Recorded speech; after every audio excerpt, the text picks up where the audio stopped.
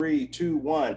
Good evening, everybody. Welcome to our Black Junior Golf Podcast. My name is Ro Thompson. Man, y'all are in for a special treat tonight. Before we get my guest on, I want to make a couple of announcements before we get our guest speaker on tonight. First thing I want to do is I want to recognize all the juniors that are out there just, hitting milestones and doing some great things out there in junior golf. First thing I want to acknowledge is I got to acknowledge Matthew Vitale. Matthew, you guys, he shot a 62 a couple of weeks ago, broke Sam Snead's course record in Pennsylvania. Man, that's an awesome feat. As a matter of fact, he was also featured on the Golf Channel for that feat. And so we're excited about some of the things that Matthew's doing up in the state of Pennsylvania. Also, we want to send a good luck to all of our juniors that'll be playing in that'll be qualifying for the U.S. Open, the U.S. Amateur, and the U.S. Junior Amateur. So we got several juniors that are be qualifying for those particular tournaments. So we wish you well. And y'all go out and shoot some really good scores and have a good tournament. I also want to congratulate Kendall for qualifying for her high school in the state of Texas. Kendall has been playing very well.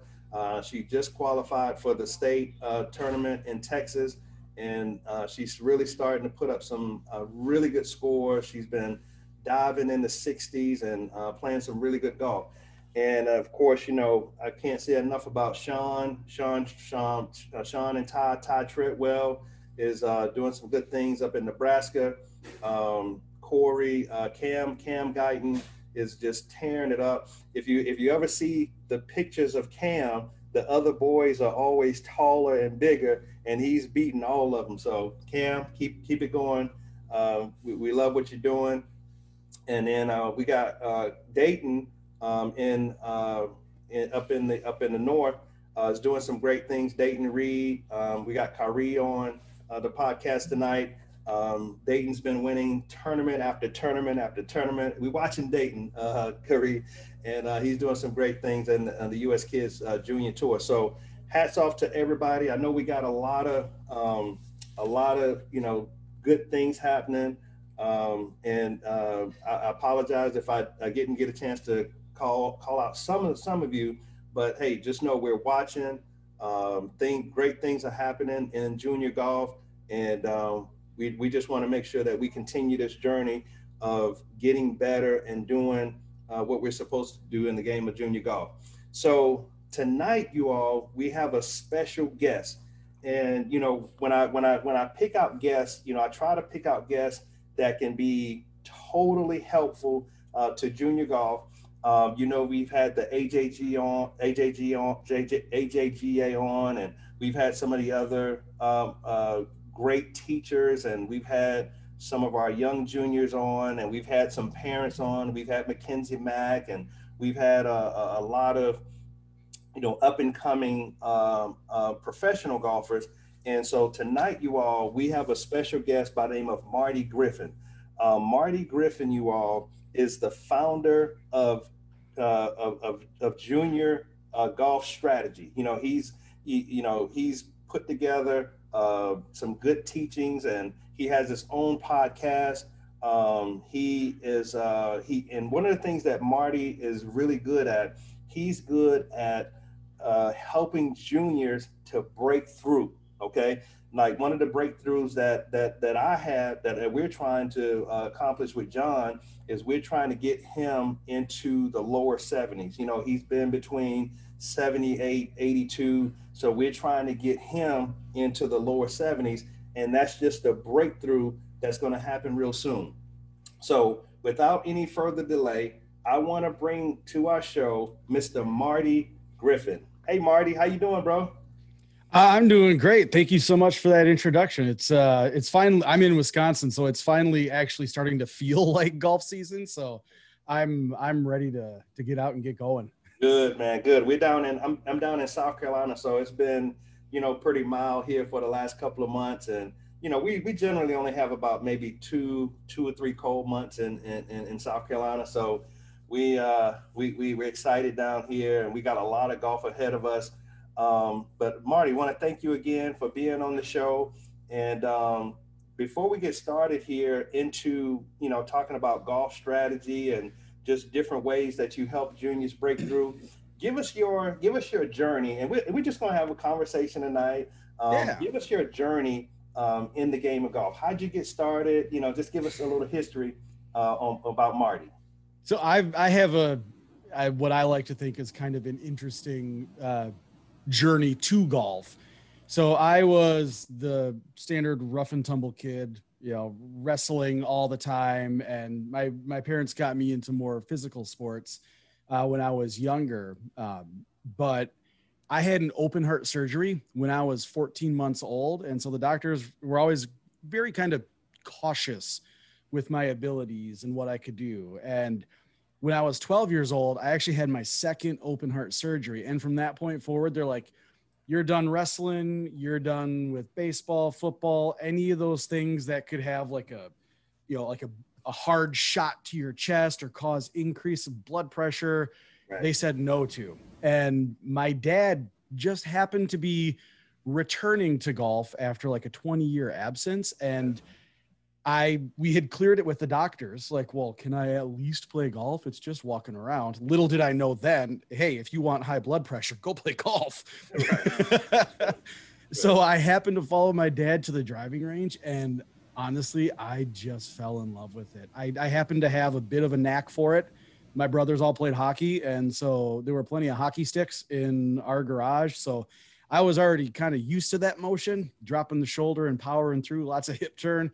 And it just kind of clicked for me. And because it was really the only thing I was given permission to do, like from a medical standpoint, I dove in head first. My dad, he tried to work with me for like the first couple of months, and he's like, honestly, I've taught you everything that I know. It's time for lessons.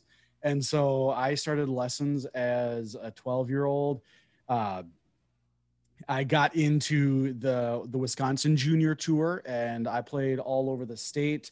I tried qualifiers for national events. I never got to the level of some of the folks that you're mentioning so far, but it was enough to open some doors to a couple schools. And really for me, it helped me realize what I wanted to do with the game, because I tried to make more of a playing career out of golf, and that wasn't where my enjoyment was. I didn't love the grind in that respect. What I really liked was at a certain point, I think I was probably about 20 years old, I started to become my dad's coach. Okay. And he was about a 20 handicap, and in about a year and a half, we got him down to a 14, and it was one of the last events of the season. He ended up shooting an even par 36 on the back nine. It's the first time he ever shot even par on 9 holes. Wow. He ended up finishing with a 79, and he was in like I want to say he was in like the B flight or maybe the C flight for his tournament. Right. And he blew the doors off of everybody, and he could not believe. It was so cool to watch my dad there with the scorecard, just added up like 4 or 5 times in a row. He's like, there's no way. Right. And he did it again, and he did it again. And his competitor, who was keeping his card for him, was like, yeah, no, you shot a 79. Right. And he just couldn't believe it. And so from that point on, that's what I knew I wanted to do in golf, is I wanted to help other people have those breakthroughs. That's good. That's really good, man. And so Marty, talk to us a little bit about golf strategy school. When you think about golf strategy, you're thinking about, you think about course management, you think about different strategies on how you want to play different holes. Just talk a little bit about what you bring to the game to help juniors really have that big time breakthrough. Yeah. So when we talk about strategy, it's pretty much everything between the ears, right? Right. So there's so many levels and so many layers to that. And I think a lot of people, they really struggle with either how to apply it. Like they know what they're supposed to do, but how do we get used to actually putting that into play in the moment, especially under moments of pressure? And and how do we make that such a natural part of our game that it doesn't occupy any of our mental bandwidth? Because there are, even if you just think about like the very basic level of golf, there are so many mental calculations and inputs and everything that you have to do before you even get to swinging the club, that you really have to have a system, a process, and really a pattern that you stick to, a habit, you can call it that if you wanted to, that is so ingrained that it happens without any thought. And that's really what I've kind of come to help people with, is help them figure out how to develop their own habit and how to really kind of make it their own, and not just learn their own habit, but how to manage it going forward, because nothing from a skill standpoint is static forever. Right. So, it's that old adage, and I don't know who said it first, but you're either getting better or you're getting worse. You're with us or you're against us. It's that whole kind of philosophy. Right. So very similar with golf. Very rarely do our skills stay the same level for a long period of time. They're either slightly improving or slightly, unimproving, and we're stuck with, how do we see that trend line going down and pick it back up before it really costs us in like a major catastrophic way, right? Whether it's a brain fart and a double bogey, or whether it's like a full-on funk with like the yips for a period of time. Right. So that's really what I like to help people do, is help, figure out how they can manage those skills and do it really on their own. Good. So talk to us a little bit about those strategies. So let's say you got a junior that's, maybe 80-ish, high 70-ish, and they're really trying to get to, even par, better than even par. What are some of the different strategies that you teach your golfers to help them have that breakthrough? Sure. So really, golf is about consistency. Right. Because I don't care if your shot goes 30 yards left or right. If it's going 30 yards left to right every single time, it's consistent. You can play it. You can make it work. So usually what I'll start with is I'll ask the person to describe their pre-shot routine. Gotcha. And if we're in this type of setting, a virtual setting, it's nice and easy to do. I don't have to be there to see it, but it should be something, the way that I describe it is, this is something that you should be able to tell me straight off the top of your head if the fire alarm went off in the middle of the night. Gotcha. So that fire alarm goes off, you shoot up out of bed, what's going on? What's going on? If for some reason I'm standing at the foot of your bed and I say, hey, what's your pre-shot routine? You should be able to tell it to me. Right. It should be that ingrained, because if you don't have a consistent approach to every shot, how can you expect to have a consistent result? And so I find that's kind of the root of a lot of the issues, is an inconsistent approach to that pre-shot routine, especially if we're at that, we'll dip under 80 a couple times, but boy, I would really like to see a red number at the end of that scorecard. Right. So that's where I'll start. And then from there, we kind of take it a step at a time, and we look for, where those weaknesses are in the mental game. I have a process that I walk people through, and I'm happy to take everybody through it here today, that I call the avenue to success. And I call it the avenue because you have to analyze, you have to visualize, and you have to execute on every single shot. And if you measure your success rate at all of those, you are going to start to see where that weakness is. So when we talk about analyzing, that's the base level thing that everybody learns pretty early on in golf. How far is it? Where's the wind? Is there something crazy that I need to be aware of? It's, it's everything that you kind of notice walking up to the shot. Visualization at this level for juniors, they're probably doing it if they're really this skill level. But if someone's in that kind of like, I'm, most of the time I'm 80, 82, on the good days, it'll be 78, 77. Yeah. A lot of times that's not consistent for people. Like the visualization falls off a lot of times. And when you pose that question, like if I were to ask someone, hey, how do you visualize your shot? they really kind of struggle to put parameters around it. And what I have found is the absolute easiest way to visualize a shot is just say what you want it to be out loud. Kind of speak it into existence. Exactly. And so if people are playing with me for the first time, somewhere within like the first couple holes, I'll probably make a joke that says, hey, if you hear me talking to myself, don't worry. It's part of my pre-shot process. It's my visualization. Right. Good. And I'll say, like, this is my start line.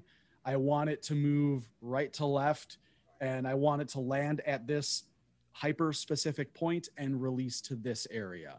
Gotcha. So I kind of walk my ball through its entire journey that I want it to go on. So that's my visualization process. Right.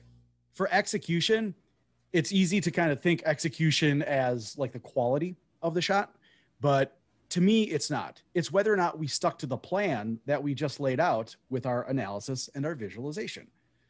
So it's kind of a measurement of commitment, right? Gotcha. So execution isn't, did I make the 6-foot putt? Execution is, okay, I read 2 inches of break. Did I actually commit to that line, or did I kind of get scared and give it a little tug and try to pull it more toward the cup? Right. So that's our measure of execution. So if I'm playing a par 3 and I make par, right, I had 3 shots that I should have analyzed. I had 3 shots that I should have visualized, and I had 3 shots that I had the opportunity to execute that plan on. So I'm going to keep on my scorecard an A row, an A, a V, and an E row. And so if I actually analyzed all 3 shots, I'm going to give myself a score of 3. If I visualized all 3 shots, I'm going to give myself a score of 3. If I executed, if I stuck to that plan all 3 times, I'm going to give myself a score of 3. But if I forgot to do any one of those steps, I might only have a 2 out of 3. Gotcha. on that specific section. Okay. And so, when you take that through the entire round, professional golfers, they are in the mid 90s, okay, for their ability to do that on every single shot. Gotcha. So this is a really, really easy way to compare ourselves to professionals and to see where we might have some low-hanging fruit in terms of the ability to improve. Because anything like the time and the effort and the range work and all that stuff, yeah, that takes time. In my opinion, when you're out on a course, there's nothing you can do to fix what's going to happen that day. The results of that day are all because of the work that you've put in previously. Right. It's the grind, it's the effort, it's the practice. But when we're out there, aside from our swing, we still have a ton of control. Anything that comes down to a decision being made, that's something that you had control of. And it's not something that was reliant upon all of the hours of practice that you've already done. Right. So when you talk about the analyzing, when you talk about the execution, the visualization, Marty, what do you generally recommend to a junior that's maybe having a tough day? That's maybe hitting a couple of bad shots. They may have had a bogey, double bogey on a hole or 2. What are your recommendations when a junior is having a really tough time during a round, or what would you say about that? So in the moment, it's really hard to let things go. I totally understand that. Right. Especially at this elite level, I think it's really important. Most of the elite kids could probably tell me their pre-shot routine if the fire alarm went off at midnight and they were just woken up. Right. They probably have that ability. Right. But what a lot of people are probably missing is the opposite side of that coin, a post-shot routine. It is hugely important. And it was a Tiger Woods book from, I want to say, right around the year 2000, I think is when I read it. And it was all about how he played his game. I think it was a Golf Channel production. But so I read that book, and that's where I first learned of the concept of a post-shot routine. And for me, my post-shot routine is I give myself either 30 seconds or 30 steps, depending on what the shot just was. to be as heated and irritated and upset about that shot, which if we look at Jordan Spieth, boy's got some fire behind him. When he's upset, he's upset. He's banging clubs. He's doing all of that. But you can tell kind of internally there's a timer. Gotcha. And when that timer goes off, hey, that's back there. That's done. I can't control it. I acknowledged it. I understand what may have happened, what my mistake may have been. But the fact of the matter is, I can't do anything to change that now. We're moving on. We're starting our assessment, our analysis for the next shot. So I'll give myself 30 steps if I am hitting any shot that's not on the green. Okay. If I'm on or around the green, I give myself about 30 seconds. 30 seconds. To either celebrate or be angry about that previous shot. And I think it is just as important to have that post-shot routine so you can manage the emotional aspect, because we all know, and as parents, my kids play basketball because they're gigantically tall for their age. I have a 12-year-old who's 5'7". Wow. And she's been 5'7" since she was 10. Right. So like, I understand watching and having all of that emotion as a parent. And I kind of go back to my time on the golf course and how I dealt with that emotion on the golf course, helped me learn how to deal with that emotion of watching my kids play sports. Right. But, you have to be able to close the chapter on each individual shot. So whether it's my method, which I straight up took from Tiger Woods, right, or whether it's some other method that better suits your personality or your junior's style of play, that's fine. But there has to be a method to close the book. That way, if you do come across that stumbling point, you accidentally miss a green and then you don't hit the greatest chip and then you make a really bad first putt and then you end up 3-jacking it and you're like, how did that turn into a 6? It's important to acknowledge it, but you have to be able to put it behind you, and you have to start to build that process into your game.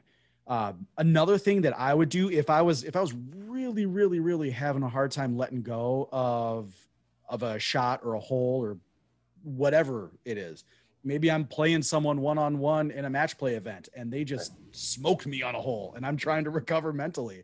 Right. It's called a power stance or a superhero pose. So it's just the way that it was explained to me, and I got this from Debbie O'Connell, who was the LPGA Instructor of the Year, I want to say 4 years ago. It has to do kind of with our neurolinguistic programming, like how we behave and how we react and the physiological reactions that we have within ourselves. So a power pose is just kind of imagine you're that superhero, standing on top of a building. You got your hands on your hips, you got your chest out high, you got nice straight posture, and just take like a couple deep breaths in that pose. And you'd be surprised. You can actually start to feel the stress melt. So I kind of pair that with circular breathing. So I'll breathe in for 3 counts and then I'll breathe out for 4 counts while I've got my hands on my hips and I've got that power pose on. Gotcha. Breathe in for 3, breathe out for 4, breathe in for 4, breathe out for 5. If I'm really struggling, breathe out, and just kind of use like the breathing exercises and that pairing with your post-shot routine to really help you put whatever catastrophe may have happened behind you. Right. And it's funny you say that, Marty, because my wife and I, we watched a special on Dustin Johnson. Dustin's from Columbia, South Carolina, so that's our hometown. Mm-hmm. And one of the things that he said was, when he hits a bad shot, he said, it's over. And, Dustin doesn't really throw clubs and, it's hard to know what type of emotion he has. But that's one of the things that we took from that. And we try to instill in our son is Dustin said, when you hit a bad shot, there's nothing you can do about it. It's already done. You can't change it. There's no rewind button. Right. So you just better off moving on. And, I like the piece where you're talking about, taking deep breaths, giving yourself 30 seconds, taking 30 steps, because you see a lot of kids, they like to bang clubs and, they put stress on those shafts and they just, they just causing parents to have to spend more money sometimes. And, it's not a good thing. So, we really appreciate you sharing that with us. And so anything else you want to share with us about, when it comes to golf strategy, what are some of the other things that you teach in your school? So one of the things that I think is one of the kind of base level game changing concepts that people, when at least that's my perception, when they come across this concept, it's the think box play box. So it's from Pia Nilsson and Lynn Marriott. They formed a company called Vision 54, and they've got a book called, I believe it's called Vision 54. And this is, it's just a way to kind of compartmentalize your process a little bit, because I think when, especially as kids, there's so much emotion tied up in everything. I'm like I said, I've got a 12-year-old. Oh boy, that's that's levels of sass that I never thought I could imagine. Right. But then I think back to how I was at 12. I had all that same angst and anger and sass and disappointment when I didn't do something well. It's just that I wore mine kind of like Dustin Johnson, like 1 or 2 levels under the surface. So it wasn't as prevalent and as easy to see. Right. And when I first learned about this concept of the think box play box, it really helped me kind of break down my pre-shot process into smaller segments that were easier to manage. So then it just kind of becomes a checklist. You're like, okay, I did this. Next on the list is this, and so on until I'm over my ball and I'm hitting my shot. So the think box play box, the concept is that when you're standing behind the ball and you're doing your analysis and your visualization steps, you are in the think box. You can change your plan. You can kind of thought experiment. Oh, what would it look like if I try to hit a high cut instead of, trying to really bore into the wind and hit more of a stinger? Like all of your postulation, all of your thinking, for lack of a better term, happens in the think box. Right. And so then as you approach the shot, so you have kind of an imaginary line on the ground that's behind the ball. As you walk around and you come to address, you are now stepping into the play box. And when you're in the play box, you have to stick to the plan that you just made. Right. So this is where we would measure whether or not we've executed our plan that we just made. Right. And just to have those kind of clear-cut delineations, I think for a lot of people, especially people who are really trying to hit like a breakthrough or a milestone score, that is a way that they can help kind of break up the monotony that they might be used to and instill that as part of their process to give themselves just a little bit more of a mental edge compared to competitors. Great. Hey, listen, Marty, I've taken a lot of great notes. This has been really good. Talk to us a little bit about your podcast that you do. Yeah, so my podcast is the Golf Strategy School podcast. It's really designed more for adults who are either kind of newer to the game and they're trying to, like they've played it, they've fallen in love with it, and now they're like, they've got the bug and they got to figure out how to get better. Right. So I deal with a lot of people who are trying to break 90, and then a lot of times those people stick with me to the point where I had to produce coursework for them on how to break 80. Right. And I know I really just kind of lean on my experiences. I started off the podcast with almost a year straight of just interviews with golf professionals. Gotcha. So I interviewed Golf Digest top 40 folks, sports psychologists, just kind of having a very similar conversation to what we've had. Hey, how did you fall in love with golf? Right. And then at the end, we would transition into more actionable content about like, all right, what's your favorite practice for your students? Right. When your students are really struggling, what's your go-to thing to break them out of it? And things like that. And so it kind of evolved into more of like, hey, how do we look at the mental game? And from there, I just kind of got feedback from my audience, and I went where they wanted to go. Beautiful. So, yeah, that's good. And where do you want to ultimately take Golf Strategy School? Oh boy, what is the end game of Golf Strategy School? So honestly, I would love to, and it's kind of weird because golfers in a lot of ways are very to themselves and introverted. They don't want to share all of their problems and issues and stuff like that. I would love for Golf Strategy School to be a one-on-one conversation between me and a prospective student where we kind of break down from an analysis standpoint because I love numbers. I'm a numbers nerd. Right. I would love to just kind of go through their game and break it down and kind of give them an action plan for maybe like the next 2 to 4 weeks that they play golf. That's good. And the goal would then be, hopefully that they would see that value and then return as a client. Right now I have a monthly membership. So I have a Breaking 90 and a Breaking 80 program. Gotcha. And that's where, people who are in one of those two camps, they come to me and I help them through it. Good, good. But you may want to think about having a Breaking 70 and Breaking 60 for the juniors. How about that? Oh boy, my personal best is 66. I went 6 under at my home course in a tournament, and that was all of the lightning in the biggest bottle that I could muster. I haven't been anywhere near it since, but golf is one of those games where it continues to give you new challenges, teach you new lessons.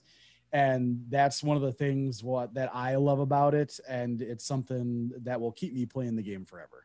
Good, good. Well, listen, we've got several parents, juniors on here. And what we're going to do is we're going to open up the lines a little bit here, Marty. And do we have any questions from any of our parents or juniors?